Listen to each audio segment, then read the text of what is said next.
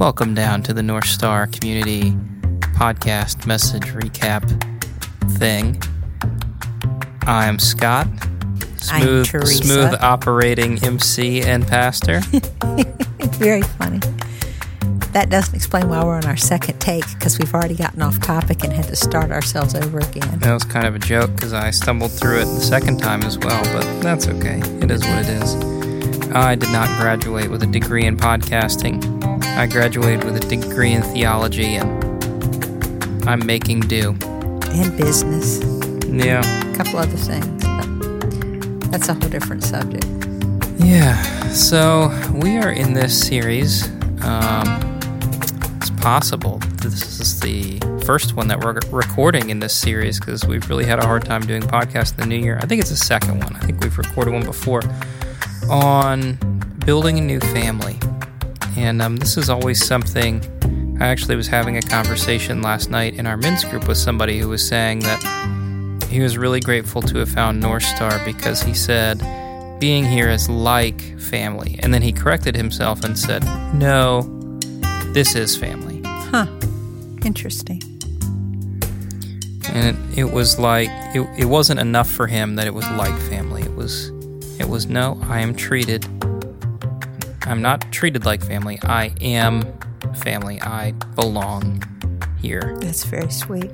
It was really nice. It was really nice to hear, but I think, it speaks to, I think, a really common struggle that people have in recovery because, like, on the one hand, there's this, how do I reconcile with my family? There's all kinds of family issues that can come up in recovery, and they look different for each person, but then there's also, how do I do life without all my best friends who are the people who I was using with, right? Or whatever the case may be.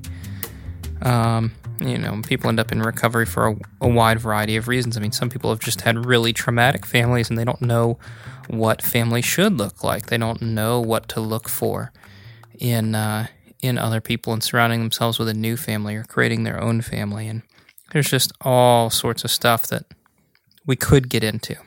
Well, to that point, I'll get into one thing as an example. So last night in our women's group, one of the things that one of the women was wrestling with was whether to attend a funeral today or not. And it's because the funeral was for a young person who had been in her child's using group. And her child had gotten sober. A lot of this group had not. What do you do with the funeral? Do you show up or do you not show up? Is it a trigger or is it a not trigger? And, these are the kinds of questions that recovering people wrestle with that I don't think people who don't have to lean into recovery even realize that they have to consider. Yeah. I'm wondering. I'll have to ask afterwards. I think I maybe know the person you're talking about, but we'll see. So the issue that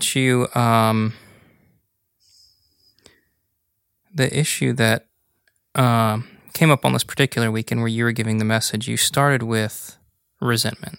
Yes.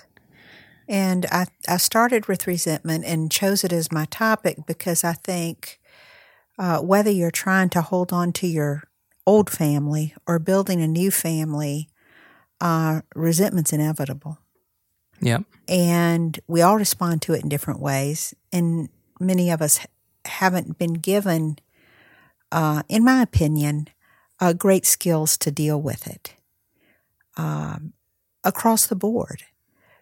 I think sometimes we're told don't feel resentment, just forgive.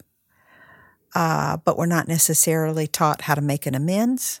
Or we're not taught the nuances of one's rearrangement of the relationship after harm's been done.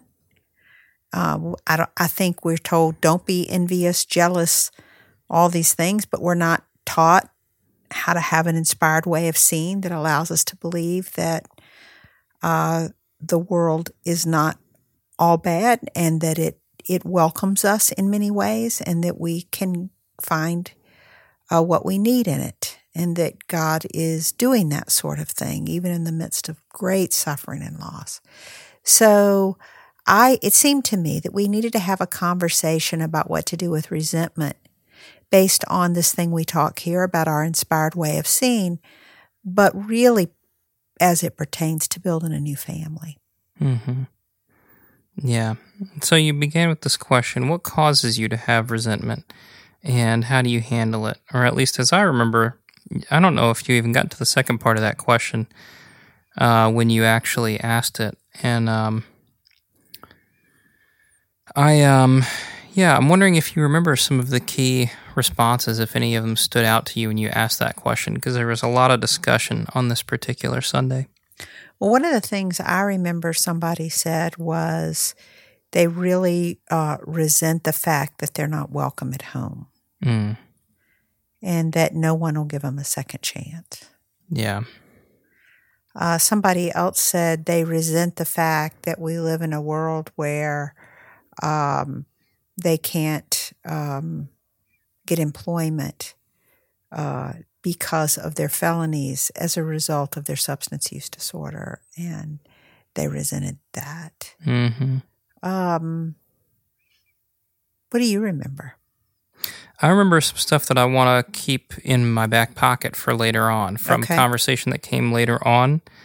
I did not, it's been a number of weeks, so I couldn't remember specific responses to that so much. But I mean, I think there's also kind of some of the usual stuff of just like when you've been mistreated, or like when you've been mistreated and there's no sort of recompense for that person, things that are just sort of legitimately unjust in life. And I think that even in the best of relationships, that is still a possible source of resentment.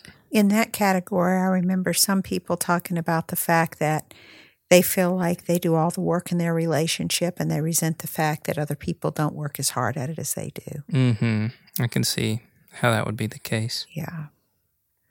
The other people in that sort of category as well resent the fact that they feel like people don't take the time to get to know them.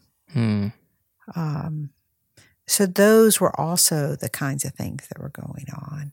The resentment that comes with feeling misunderstood. Yeah, and I would guess it's not just the fact that people don't take the time to get to know them, but also the assumptions that are made about a person without taking the time to get to know them. That seems to me to be kind of the key dynamic that makes that resentment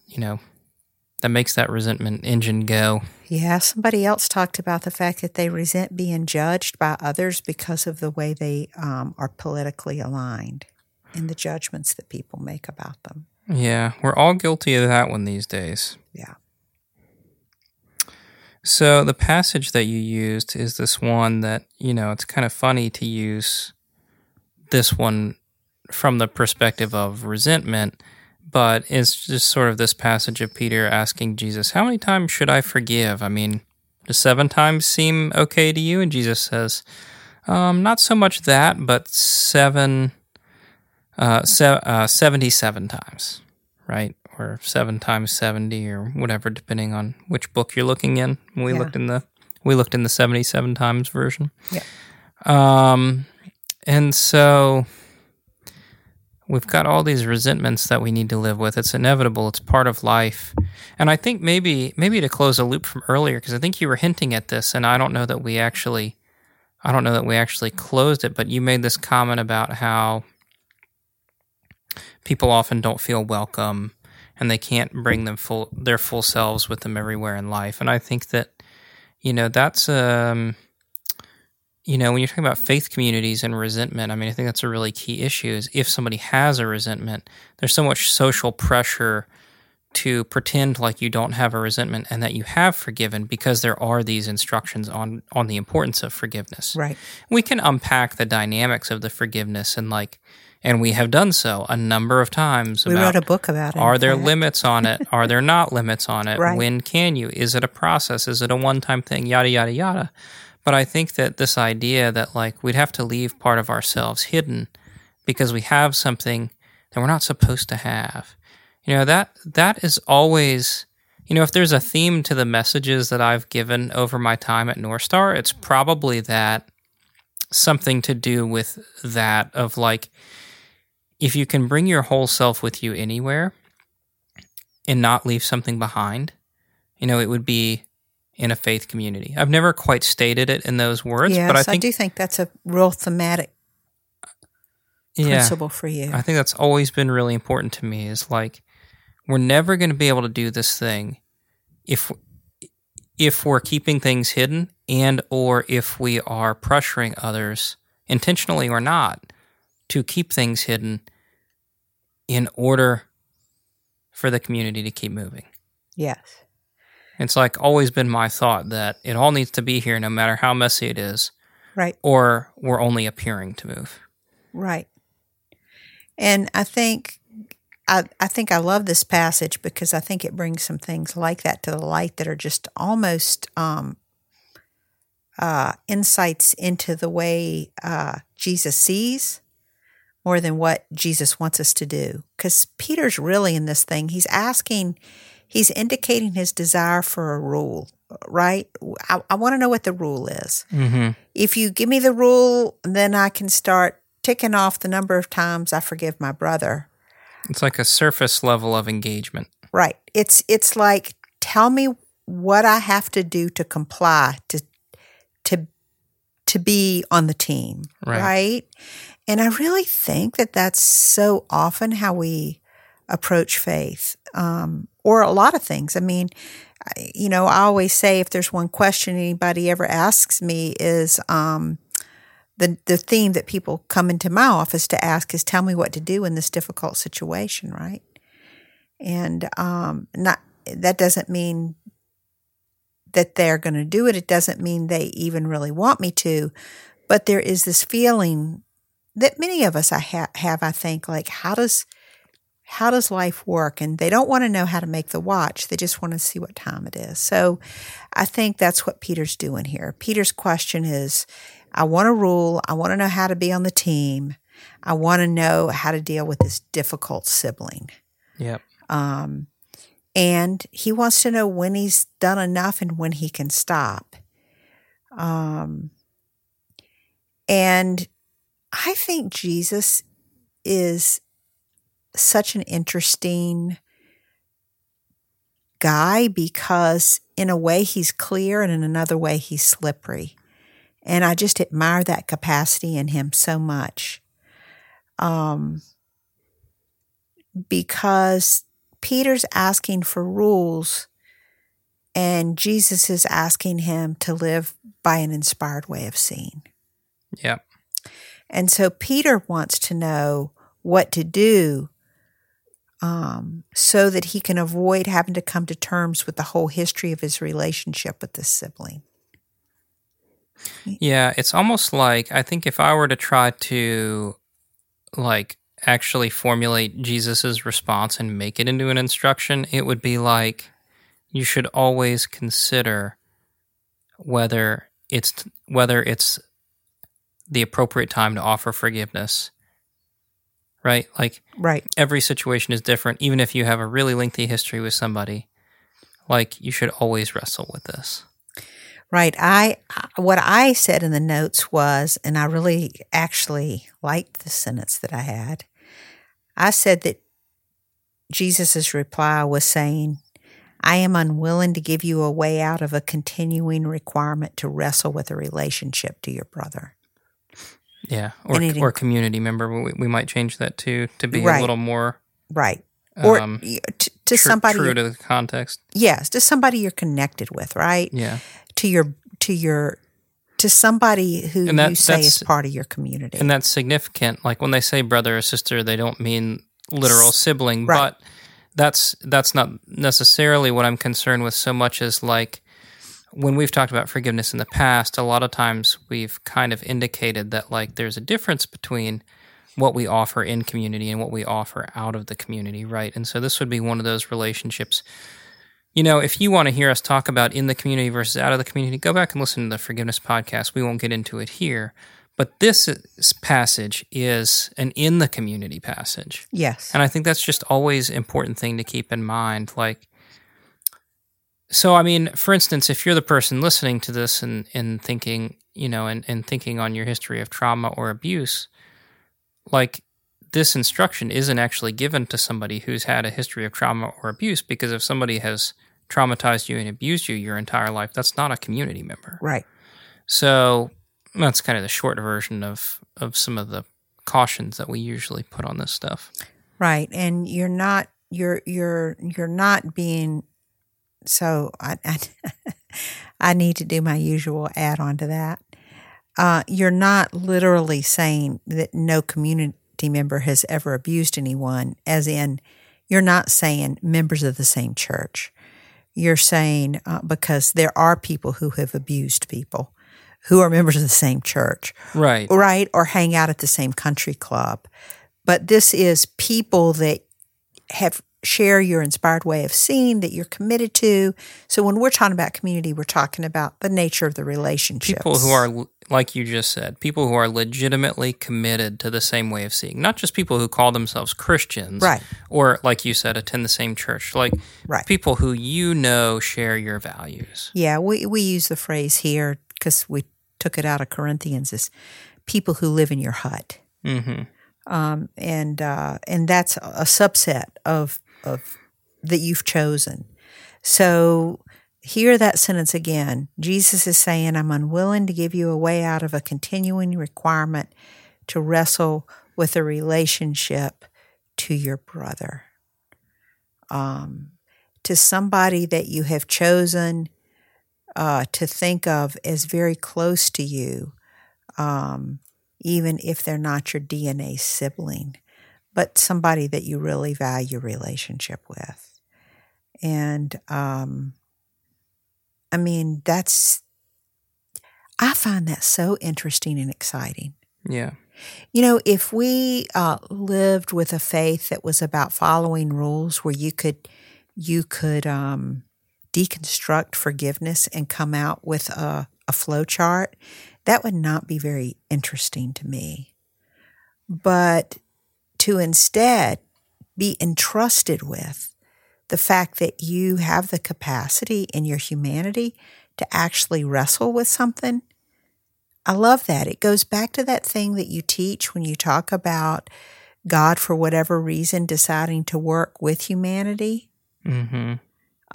And allowing this space for us to be part of a solution. And I find that to be so true here. Jesus isn't making it easy for Peter, but I think in another real sense, he's giving Peter a vote of potential confidence. Right. You're capable of doing this. You can do this. It's hard. This is your work. But this is your work and you can do it. And in order to do that, you're going to have to lean into sadness or grief. You're going to have to wrestle with the fact that the world is an impermanent place of relationship, and that relationships are hard, and that things change. There's just a lot of stuff going on here. But Peter's being given the opportunity to sort of recognize that he's sad that it's difficult to be in relationship with this particular community member, but there's also a huge need for unity and commitment to the greater good of the community. And that we must fight for connection even when it's uncomfortable to do so. We can't keep throwing people away just because we're uncomfortable or we're not getting what we want in a relationship. Yeah. I think one of the things that I mentioned earlier that stood out to me was, one of the people who was there, their response to hearing that passage was like, rather than looking at it as this instruction to always consider forgiveness, it was like, They were thinking about a family member. I don't want to get into the details for their sake, but their question was, did I already use up my 77? Did I hit number 78? Did I go too far to ever be forgiven? Right. And I'm wondering if you want to respond to that. Well, I do, but probably not in the way that would be particularly helpful to the group. But I will say that as a person given the message, it is often the case that I learn more from the crowd than I teach, because I realized that in preparing this message, I had never given, and this is a bad on me, all bad, no good. I had never considered reading this passage from that position, and yet we had lots of people in our crowd who could easily ask that question. Have I used up my 77 relationship lives? Yep. That's the difference between reading this in a recovery community versus reading in a church. Like, you read it in a church and everybody's thinking about how many more times do I have to forgive. You read it in a recovery community and everybody's wondering, did I go too far such that I'll never be forgiven again? Yeah, and I really missed that in preparing this message. Because I was so taken with Peter. I think that I was really, when I was studying and preparing, I was really into the mind and heart of Peter. So that was a big miss on my part. I don't think so. What did you think when he asked it? Well, well, first of all, I just want to say, like, I think that this passage isn't intended to address that concern. Right? I think that's the hard part about reading a passage sometimes, is people see things and it's like, can I ever not be forgiven, I think is the question. And that's not the question this passage is answering. This passage is addressing the person who's struggling to know, what are the limits on my forgiveness? And there's not a firm answer for that, right?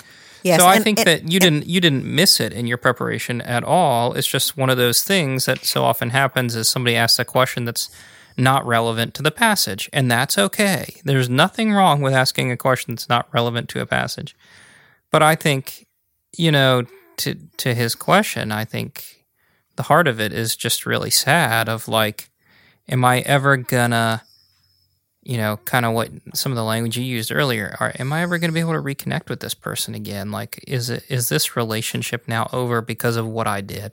Right. I mean, this is a person who's just really, really wrestling with that, and I don't have a comment on it necessarily, but I think, in a way, that's the kind of wrestling that Jesus is encouraging. It's just on the other side of the equation. I mean, I think it's important that we wrestle both with the difficulty of trying to figure out when to forgive, but I think it's also important to wrestle with the possibility that we've caused so much harm that we recognize it's going to be hard for somebody else to forgive us. Yeah. I mean, that dynamic makes everything smoother. When you need to forgive and you're very aware of the harm that you've caused, forgiveness is easier. I don't know why that is. Right. And I don't like to make such firm statements, but I really believe that. I really believe that if you know what kind of harm you can cause, it's easier to forgive. That doesn't mean it's easy. It's just easier than when you think that you haven't done anything wrong. I totally agree with that. And although I agree with you also that I don't think that that's what the question is, just from it seemed really obvious that should come up in the discussion, and I wish I had thought about it a little bit more. Upon reflection and thinking about it, though, I think the inspired way in seeing the principles and the processes are still the same. You still have stuff to do. There's stuff to do. And one of the things I love about the 12 steps is they articulate so clearly what those things are.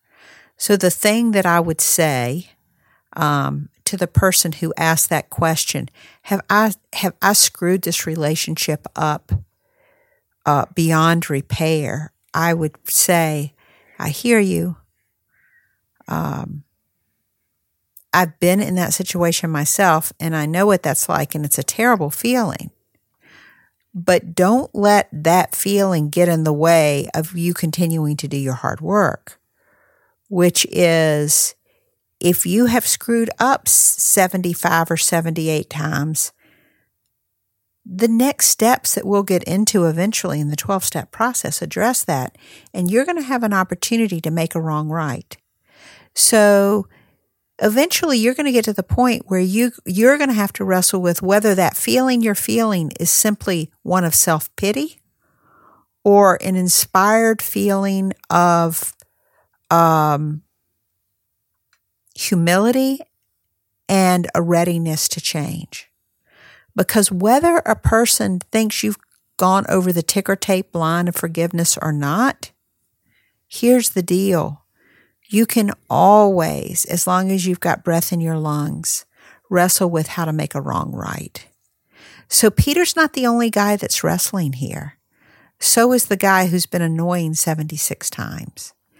And that's the thing I love about the scripture. I think you can always find the both and in it. And I just think this is an amazing passage, and I think Jesus is really cool. I bet you could buy that hat on Amazon. Jesus is really cool. Yeah, maybe. Maybe you could. So I just thought that was a really good message, and yeah, I appreciated that, and I think that drawing that back to this idea of family in closing, I think is a true family is one where you wrestle with the relationship and you do hard things together, right? So you deal with resentments together, you deal with forgiveness issues together. And I think that's, kind of simple on one level, but very difficult to actually practice.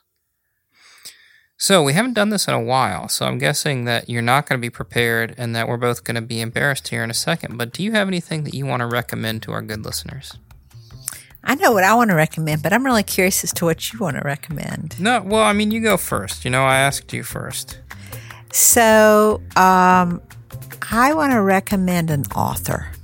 Good. A fiction author. Okay. Her name is Diane Chamberlain. And her works of fiction really wrestle with some beautiful things in very interesting ways. One of her books even includes time traveling. Oh, Lord. But really, they're set generally in North Carolina, which is my home state.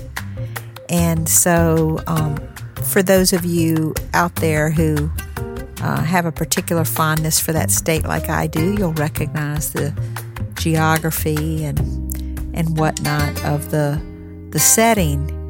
But I think she really captures the essence of redemption and the wrestling with trying to be a better human being. So I really love it. One of her novels, whose name escapes me, wrestles with a young woman who has gotten a DUI and has gone to prison and is in recovery. So, of course, I like that one. But I think all of her works of fiction are really good. So as you're preparing for your summer reading early on in the spring, Diane Chamberlain, check her out. All right, this was fun. You've been hearing music for a little while now, and I'm going to give you the spiel quickly. It's from Blue Dot Sessions. They can be found on the web at sessions.blue. Again, we're North Star Community. You can find us at northstarcommunity.com. We enjoyed it. We hope you enjoyed it. We will talk to you next time.